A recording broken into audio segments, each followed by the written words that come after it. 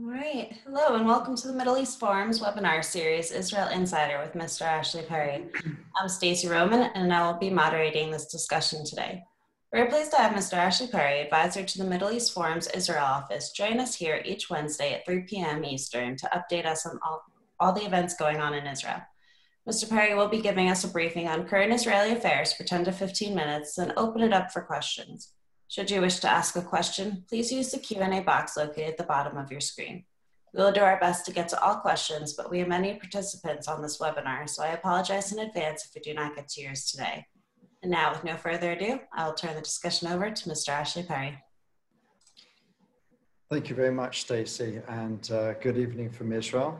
We've spoken about it before, but sometimes Stacey asks me for the blurb of what we're going to talk about, sometimes on Saturday or Friday, Saturday, Sunday. It's always very hard, obviously, to predict what's going to be the following Wednesday. And in Israeli politics, probably harder than most to predict.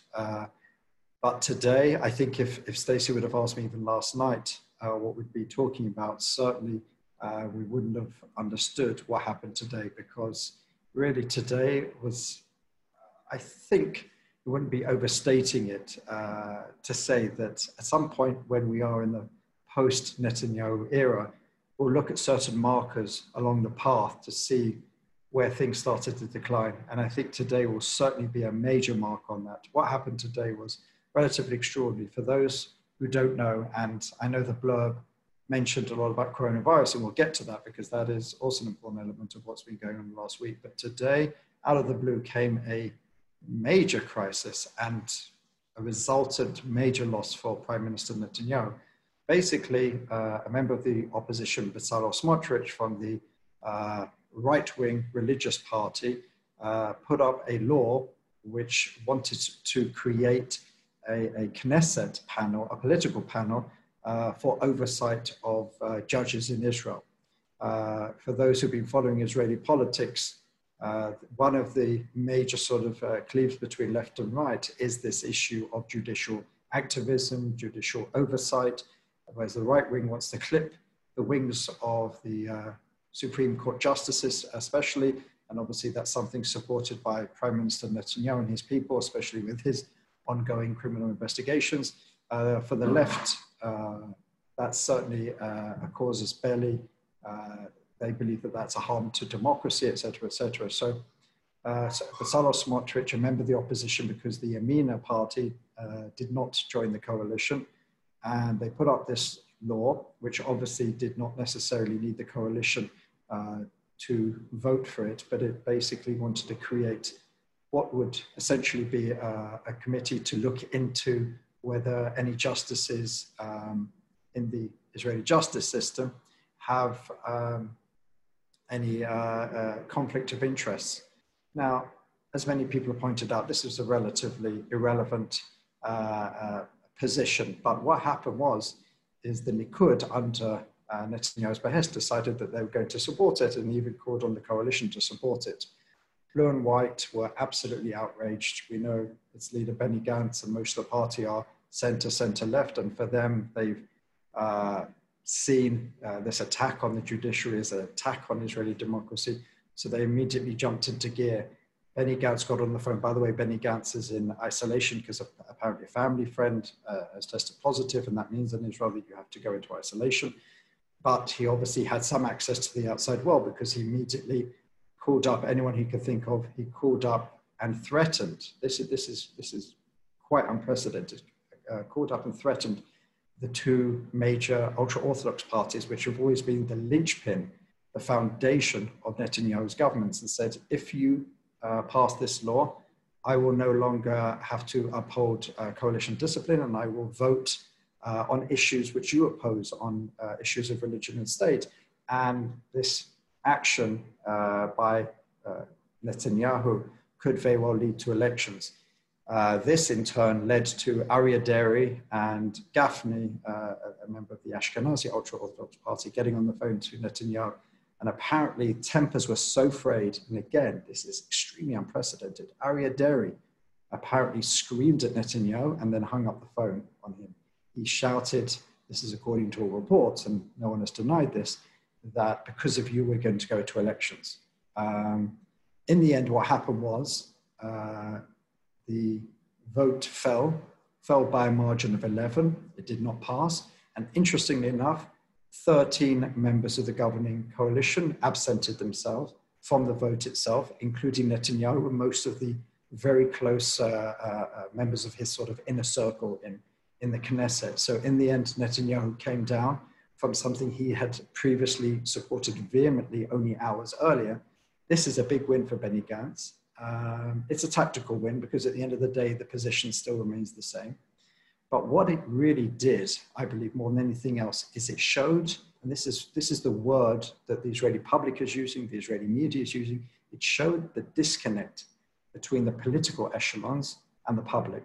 Because today we are in the heart of what can be easily described as the second wave of coronavirus in Israel. Cases are greater per day than they were even in the first wave, although we are testing in far, far greater numbers. But the fact remains is we are now in some sort of partial lockdown. Many businesses have had to be closed again. Places of leisure, places of culture, restaurants are limited to 20 people. And you can imagine many restaurants cannot survive with only being limited to 20 people. So many, many more people, maybe thousands, tens of thousands, maybe even hundreds of thousands in the coming days and the coming weeks are going to find themselves out of employment again. And there's a real crisis going on in the country. And they look at the political echelons and they see what are they arguing about? An issue which even really in the calmest of times isn't one that really gets to the heart of most Israeli citizens. But at this point that they're spending time, this is a government, don't forget, that was ostensibly created, this national unity government was ostensibly created to deal with the coronavirus and the attendant economic meltdown, let's say. And, this is just the latest, a couple of weeks ago, or maybe even less than that, a week ago, the Knesset Finance Committee, which is supposed to really deal with these issues, spent a whole day debating how much money they should give to Prime Minister Netanyahu for the manicuring of his lawns in his Caesarea mansion, and how much money, hundreds of thousands of shekels, they should give him in tax relief. And you can imagine that, regardless of where someone stands on Netanyahu, the tone deafness, that this is what the political echelons are dealing with. You have that coupled with the fact that a couple of days ago, Miri Regev, the transportation minister, a day after new stipulations, measures have been taken against coronavirus, against this rise of coronavirus, limiting functions and events to 20 people. She held an event for far more than 20 people to open a part of a highway in Israel. And the event cost hundreds of thousands of shekels. It had a live band, it had food, it had entertainment. And she even admitted, and you can actually see, she admitted that knowingly there were more people than were supposed to be there. Regardless of whether she broke the rules or not, clearly she did because she admitted it. The fact that we are spending as a government from the public purse hundreds of thousands of shekels an event where people are claiming, and rightly so, that they don't even know where their next meal is coming from. They don't have a job. They haven't had an income for a few months. Is extremely tone deaf. And even the health minister now, it's just come out that he held an event for his wife's birthday, and they had far more people than are allowed on the same night where he said that we should look at fighting coronavirus like a war, and we all have to be, equal in this fight, and we all have to do our part. And then it now comes out that he held an event with greater numbers. So what I think this all shows, and I think even we started to see it with the first poll for many, many months, if not years, where Netanyahu's approval rating went below 50%. If a couple of months ago, when we were dealing with the first wave of coronavirus, Netanyahu's approval rating went above 75%, now it's creeped down to below 50%. Now the numbers of seats hasn't necessarily changed. We can start to see some shift of votes from the Likud to parties like Yamina and some others. But that usually takes time. When polls are undertaken, it's a snapshot of where people are. And when people say, are you happy with the situation? Are you happy with the leadership? Then they'll vote one way, but then you ask them how they'll vote. And that takes a lot longer to shift because of allegiance, brand recognition, et cetera, et cetera. I did say when we started this a few months ago, at the beginning of the coronavirus pandemic, that from my experience working on a number of campaigns around the world, working in politics for almost 2 decades, when you have crises like this, the first reaction of the public is to rally round the leadership. But as the crisis continues and even gets worse, there is a crisis of confidence in the leadership. And eventually the people start to turn on the leadership. I mean, you're seeing this all over the world, regardless of where it is. We see scenes in Serbia with people trying to charge the parliament because of another round of lockdown measures. And you can see it, you don't need me to say which countries. There are many, many countries where there's a massive, massive crisis, confidence of the leadership. And Netanyahu's pretty much been untouchable, invincible for many, many years. I think for today really was the start of something. Again, it may not be tomorrow, it may not be a month from now, may not even be a year from now, but certainly a level of invincibility of Prime Minister Netanyahu has certainly been shared today. I think there's a lot of people who are angry about the situation. There's going to be a mass demonstration on Saturday night. They say hundreds of people, hundreds of thousands of people will attend. But most importantly, and this is what I think really needs to be borne in mind, is that the people who are going to suffer most is the base of Netanyahu's support. Netanyahu's support, the Likud traditional support, is the lower socioeconomic, the Mizrahim, the Jews of the Middle East and North Africa, who tend to live more in what's called in Israel the periphery. And these are the people who are suffering. These are the people who are going to suffer because the economic ramifications will be so great. And these are the people who vote Netanyahu again and again. So I think that something is changing. And I think, they're trying very hard to help the situation. Finance Minister has said, and the Prime Minister said, I think it was yesterday, within 48 hours, we're going to put together a very comprehensive financial package for all those self-employed, small business owners, et cetera, et cetera.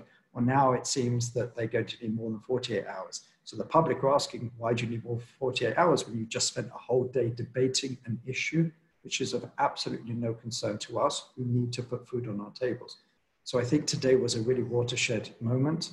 Just a little word about coronavirus. As I said, we're seeing a massive rise in the cases, whereas Israel was seen during the first wave as a model for how to react and how to close things down and how to flatten the curve, as they say. Now we are being seen as a model how not to open up as quickly as we did. The head of the health services at the health ministry resigned yesterday. She claimed that her voice is no longer being listened to, that too many people are playing politics with health and the reaction to coronavirus. And I think we're seeing a lot more of that. I think there's a real, it's an extremely, I'm not envious of the Prime Minister or anyone in the decision-making mechanism, because it's a real tightrope. On the one hand, you want to deal with the coronavirus, you want to flatten the curve, you want to save as many lives as possible. On the other hand, you need your economy going, you need general life to continue, and you need to make sure that the people have what they need socially, economically, et cetera, et cetera. So it's a very, very difficult and complicated situation. And perhaps there isn't that much that Prime Minister Netanyahu could have done. Perhaps there were certain decisions that could have changed. But what we're certainly seeing is a lot of anger directed at the political echelons in general and the leadership in particular. And with that, I'm happy to answer any questions. All right, thank you so much. So you were discussing the financial package. Can you give us a little more insight on that? What do you think that would look like? Well, some of the hardest hit are those who are self-employed and the small business owners, because obviously these are people who don't have massive amounts in their accounts to tide them through a number of months. People who own small falafel shops, for example, small businesses, people who run, they call it in Israel, ending the month. Many people, let's say in Israel, I don't know the exact figures, don't have necessarily a safety net, and they live from month to month. So when there's a month or 2 or 3 where they haven't been able to make anything or a minimal amount, then they're going to suffer. So this is where a lot of the anger has been. And again, going back to the sort of tone deafness, Tzachi Hanegbi, who's a minister without portfolio, said on a very popular TV program last Friday that, and I won't use the word he used because it's a profanity, but he said it's bleep, that there are people starving and don't have anything to eat. And you can imagine the outrage of that. I mean, the people who absolutely slammed him, you can imagine how quickly he had to apologize and apologize again. And again, these are the people who are most suffering. And Israel Katz, who's Israel's finance minister, has put together a package. We don't know yet exactly what will be in it. We do know that one of the suggestions is continuing unemployment until January 2021. In Israel, you usually get about 3 months unemployment at about 80% of your earnings. Obviously, there's a cap to it. But that was going to run out in July or August, but now they've said that they will continue that until January 2021. There's going to probably be another payment given to self-employed and small business owners, again, to maybe tide them through another few months. So these are the sort of things that have been released to the media that they're certainly looking at. But you know, these things change. There's a lot of difference within the ruling cabinet. You have Nir Barkat, who was promised, if we remember, by Prime Minister Netanyahu to be the next finance minister, and then was completely overlooked, and today doesn't even chair a committee. He's just a general member of Knesset. He has now created his own economic plan, and he did the rounds of the morning breakfast shows this morning, trying to tout that as well. And it's basically really a finger in the eye of Yisrael Katz, and to a certain extent Prime Minister Netanyahu, although Barkat is very careful not to put it that way. So there's so many mixed ideas and mixed messages coming from this government on economic aid and how it will be distributed and when. That's the question. A lot of people are saying these are very nice ideas, but so far we haven't even received a penny of what you promised 2-3 months ago. So how are we supposed to believe you that in 48 hours we're suddenly going to receive all these payments that we've been promised? Thank you. Shouldn't anger be directed to Deri, and would you like to give a small rundown of his own record with judges? Anger at Deri in so much as, I mean, Aryeh Deri, who is the interior minister, the head of the Shas, the Sephardi ultra-Orthodox party, has himself was sat in jail for corruption and is actually under investigation again, also for corruption. Although certainly not one of the highest profile cases, considering, you know, the Prime Minister is the highest profile at this point. So he certainly doesn't have a clean record on this. But the fact is, he was one of those also who absented himself from this vote. He understood that for Gantz this was a real casus belli, perhaps, to drop out of the government, or at least not vote with the government, not adhere to you know, government discipline, and so it was Deri, who's a real, you know, who's such a close ally of Netanyahu, that the election posters had, from Shas party itself, had Netanyahu on them to show his supporters that when you vote for me, you get the strongest ally of Netanyahu. So for Deri to scream at the Prime Minister, to hang up the phone, shows how worried he is. He understands, probably at this point, I would argue, better than Netanyahu. Deri is another one who's again, I'm not going to tell you what I think of him as a leader, but as a politician, he's always really had his finger on the pulse. And the fact that he understands this is not what the people want, we cannot afford to go to another elections, shows that at least someone is listening to what's going on. But he was absolutely exasperated by what he heard, obviously, from the Prime Minister at this time. So along the lines of going to another round of elections, with Netanyahu's polls being so low or dropping so much, do you think that is a possibility? It's always a possibility, and there's two schools of thought. One that I mostly adhere to, that I don't think this is a good time for him, because even if elections were called tomorrow, there'd be a 3-month campaign where the financial situation would just get worse and worse. Probably the coronavirus would get worse and worse.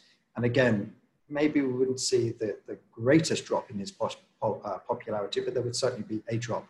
The other school of thought is, and some say that this actually is believed by Netanyahu and some within his circle, that the situation is going to get even worse next year, which is a possible time where he's identified to go to elections to ensure that Benny Gantz does not get to be prime minister according to coalition agreement. And the situation will be much, much worse in 2021. So if we're going to call elections in 2020, he will not do as well, but he will certainly do better than he will in a year's time. So there is that school of thought that maybe now is a good time. The other issue, which is certainly still on the agenda and could bring us to elections regardless of who wants or not, is the budget issue. If the budget is not passed in August, automatically we go to new elections. And at the moment, I don't know if I mentioned before, but there was a meeting 2 nights ago between Gantz and Netanyahu. The main point of disagreement is whether we should have, and according to the coalition agreement, a 2-year budget, which is something that was brought into the system a number of years ago to promote financial stability.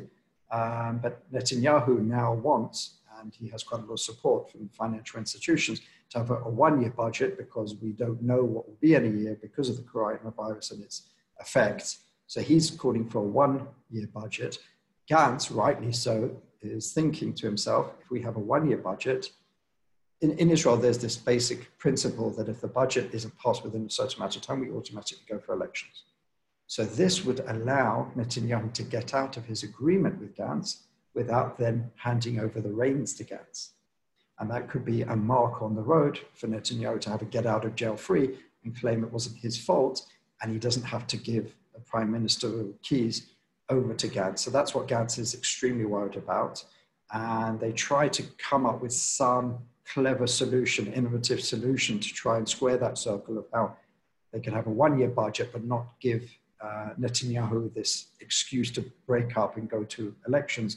But apparently it ended with just mutual recriminations, disagreements, and absolutely nothing moved forward from that meeting. So I still don't believe the elections are close, but it could happen. As I said a couple of weeks ago, there is this concept in Israeli politics that I've always talked about, that sort of the more elections are talked about, everyone starts jockeying for their positions politically.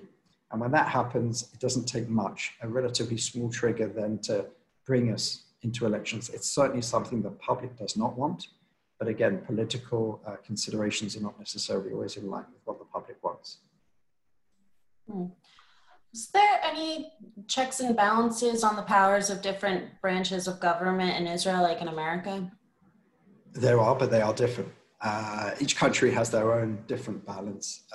In Israel, the executive sits in the legislature as opposed to the states, where members of the government will not also sit in Congress.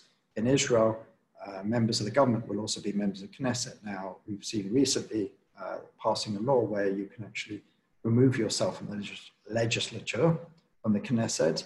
But on the whole, Prime Minister Netanyahu is the head of the executive, and he's also a member of the legislature.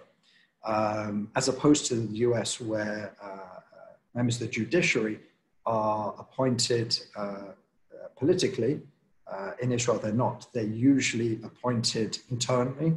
There are members, political members of committees who will appoint the justices, but usually the justices themselves have a majority. So there is that offense between the judicial level and the political level. Now, a lot of politicians, especially on the right, want to remove that and allow the politicians, similar to the system in America, to have far more say on who will sit on the benches. And we've certainly seen an attempt to erase that fence, but it still remains largely. So those are the checks and balances in Israel, different to the US, but it is an issue in Israel, this tension between the branches, especially the judiciary and the political level. And it's one that's not going to go away anytime soon. Thank you for explaining that. So we do have quite a few questions coming in about annexation. So to lead into that, do these events of today have any implications for the anticipated annexation?